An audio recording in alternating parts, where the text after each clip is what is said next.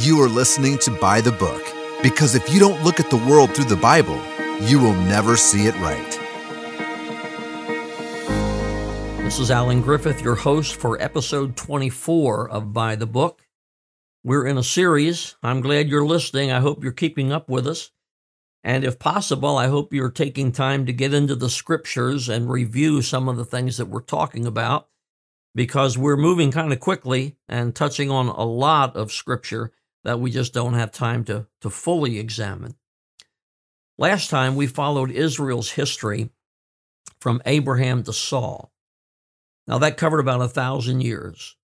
Along with other things, we saw that in Genesis 49, Jacob prophesied that Israel would have kings out of the tribe of Judah, leading to the final or ultimate king. We saw that Israel demanded a king during the end of Samuel's ministry. They got Saul, who was from the tribe of Benjamin, not Judah. According to Acts 13:21, Saul ruled for about 40 years. His sin and rebellion resulted in God removing him from the throne. Now, at this point, you might say, wait a minute, I thought we were talking about the rapture. Well, we are. Remember, you have to know the history to understand prophecy. Now, I believe we're in the last times, and we need to understand as much as we can about what God is doing and what is going to happen. And I know that other generations thought they were in the last times. Now, one thing that stirs us is that Israel is back in the land that God promised them. Now, Israel being in the land is not necessary for the rapture to take place, but they have to be in the land for all of the other end-time events to take place that will lead to the end of this age. Remember, they were out of the land from 70 AD until 1948. 1948. I was alive in 1948. You may not have been, but it wasn't that long ago.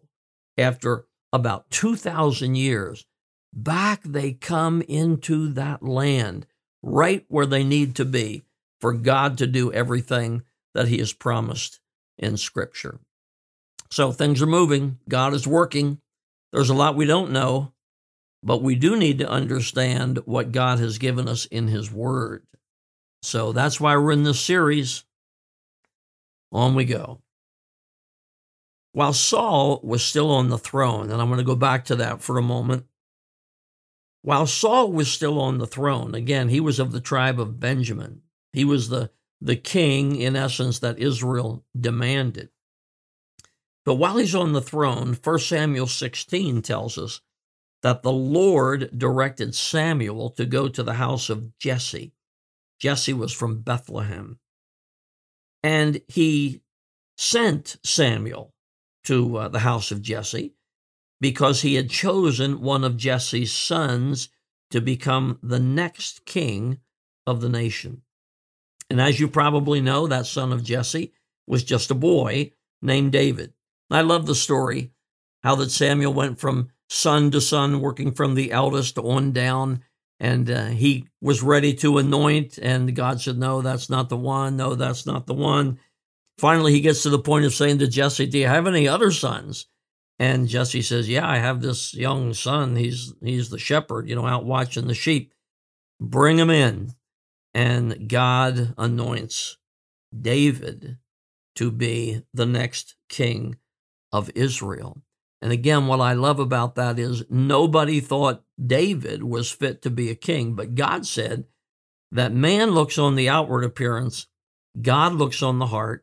I don't think David had any idea of ever becoming a king. I don't think that was his goal, but he had a heart for God, and God called him and anointed him to become the king of the nation. I love that. Now, Samuel anointed David. In 2 Samuel 2, the men of Judah made David king of Judah. And eventually, in 2 Samuel 5, David was accepted as king by the whole nation. And David then made Jerusalem the capital of the United Kingdom of Israel. How incredible, by the way, that President Donald Trump publicly recognized Jerusalem as the capital of Israel in our time. I absolutely love that. President Trump may have had his problems. I think he was a great president personally. And boy, this step with regard to Israel, very, very powerful, very, very significant. Other presidents talked about it. Congratulations to President Trump. Now, let me emphasize this. David was of the tribe of Judah. Saul wasn't. David, God's choice for the throne, was of the tribe of Judah. And he was the first in the line of kings to fulfill Jacob's prophecy about kings coming out of Judah. Things are moving. See what God is doing. Now we come to 2 Samuel 7. And David speaks to the prophet Nathan and tells him that he wants to build a temple for God. God had taken residence in the tabernacle, and there had never been a permanent dwelling place. David has this heart. I want to build a temple for God. God's response is that David's son will build the temple, but God would build the house of David. I want to read to you 2 Samuel chapter 7, 8 through 17, long passage, but I want to read it to you. It's the Lord's message to David through the prophet Nathan. Here it is, and I'm quoting. Now therefore, shalt thou say unto my servant David, Thus saith the Lord of hosts, I took thee from the sheepcote, from following the sheep, to be ruler over my people, over Israel.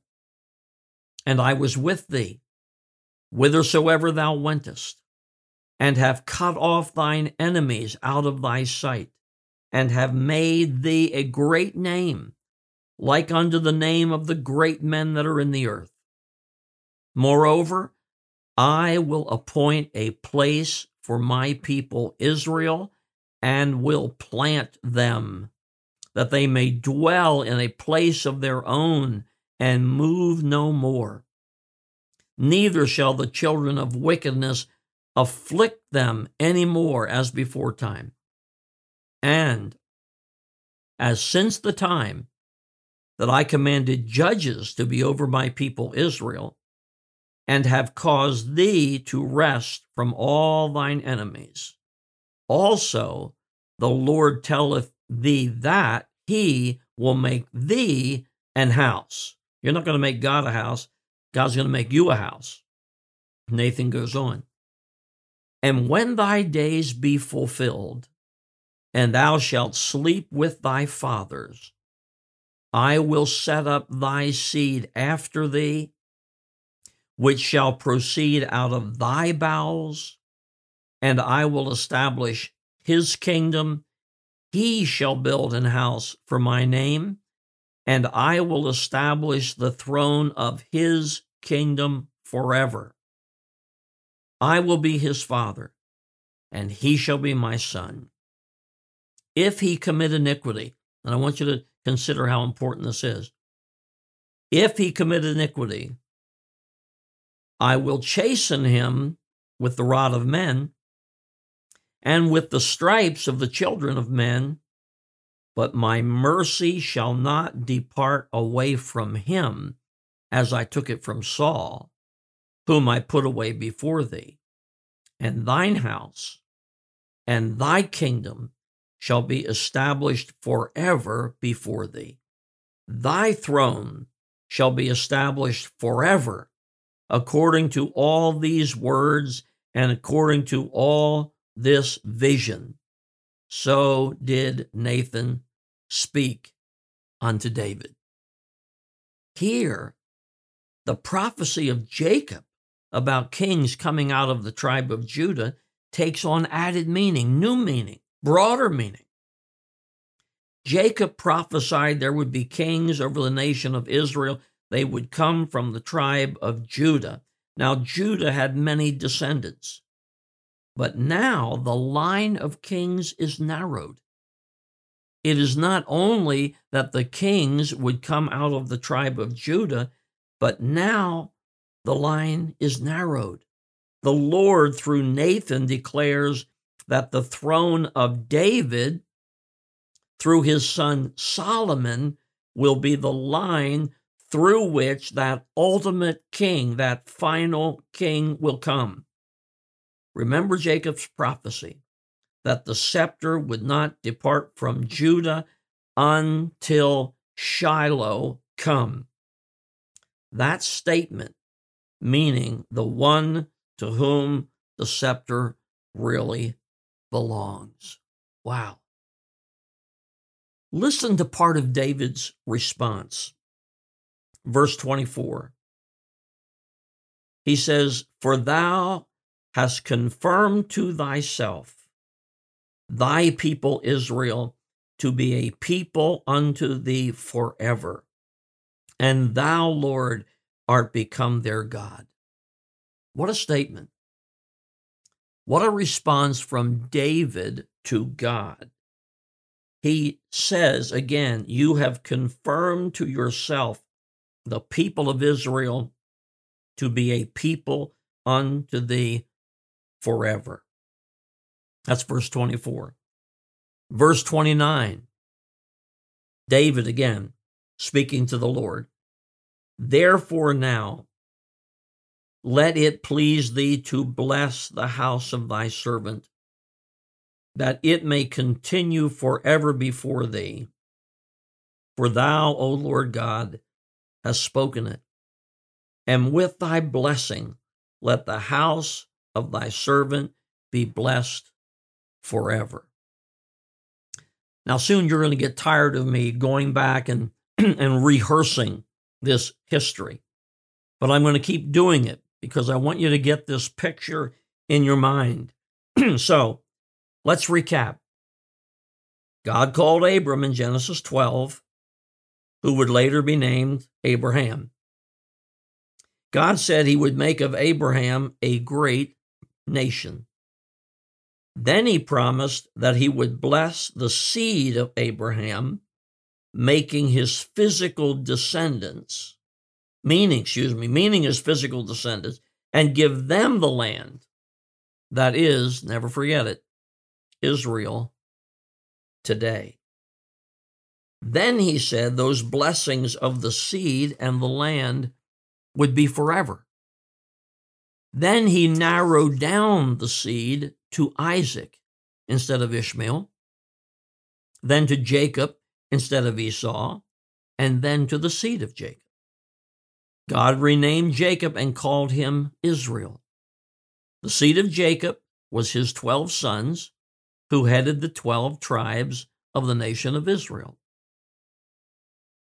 Then, near his death, Jacob prophesied that kings of Israel would come out of the tribe of his son Judah.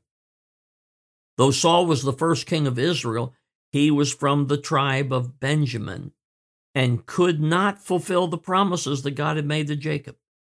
David followed Saul. David was from the tribe of Judah.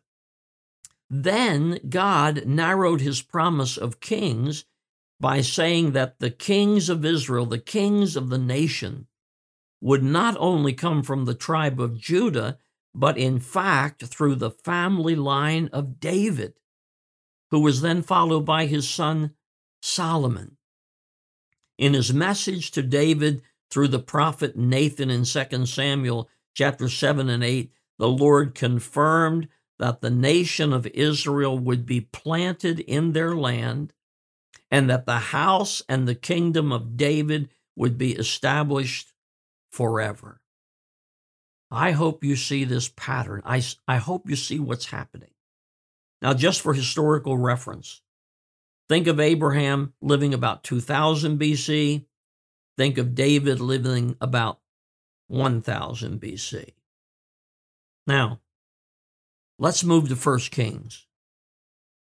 1 Kings 1 tells us that just before David died, Solomon, his son, was anointed to be the next king of the nation of Israel. Now, over time, Solomon built the temple, and the Lord manifested himself in the temple, confirming his blessing on Solomon as king. But Solomon fell into idolatry. God told him that the kingdom was going to be taken away from him in the days of his son.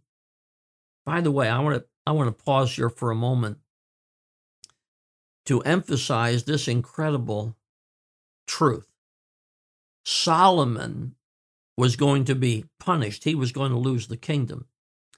But he did not lose it personally.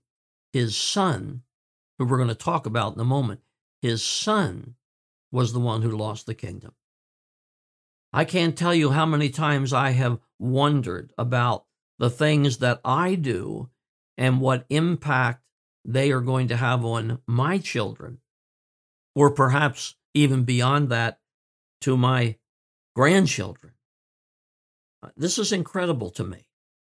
So God told Solomon he was going to take the kingdom away from him in the days of his son, Rehoboam. Now, the Lord said this, and this follows up with what I just mentioned a moment ago. The Lord said this, that for David's sake, so now we get to Rehoboam's grandfather, Solomon's father, but for David's sake, Judah and one other tribe, which was Benjamin, would not be part of the rebellion that would be raised against Rehoboam. Now, again, I'm on a little bit of a tangent here, but I just have to say it. Do you understand? God said, Solomon, you're going to be punished, but it's your son who's going to suffer.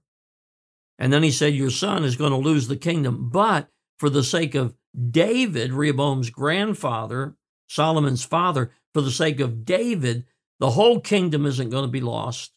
A lot of it is, but Judah and Benjamin will not be lost in the rebellion.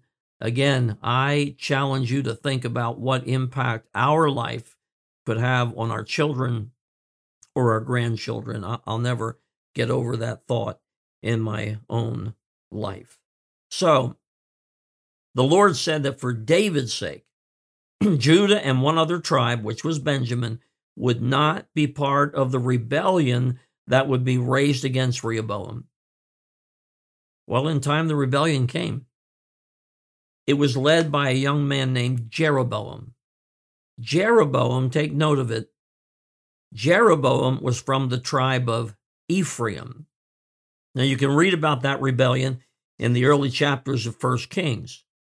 Jeroboam's success brought the 10 other tribes of Israel together in a northern kingdom.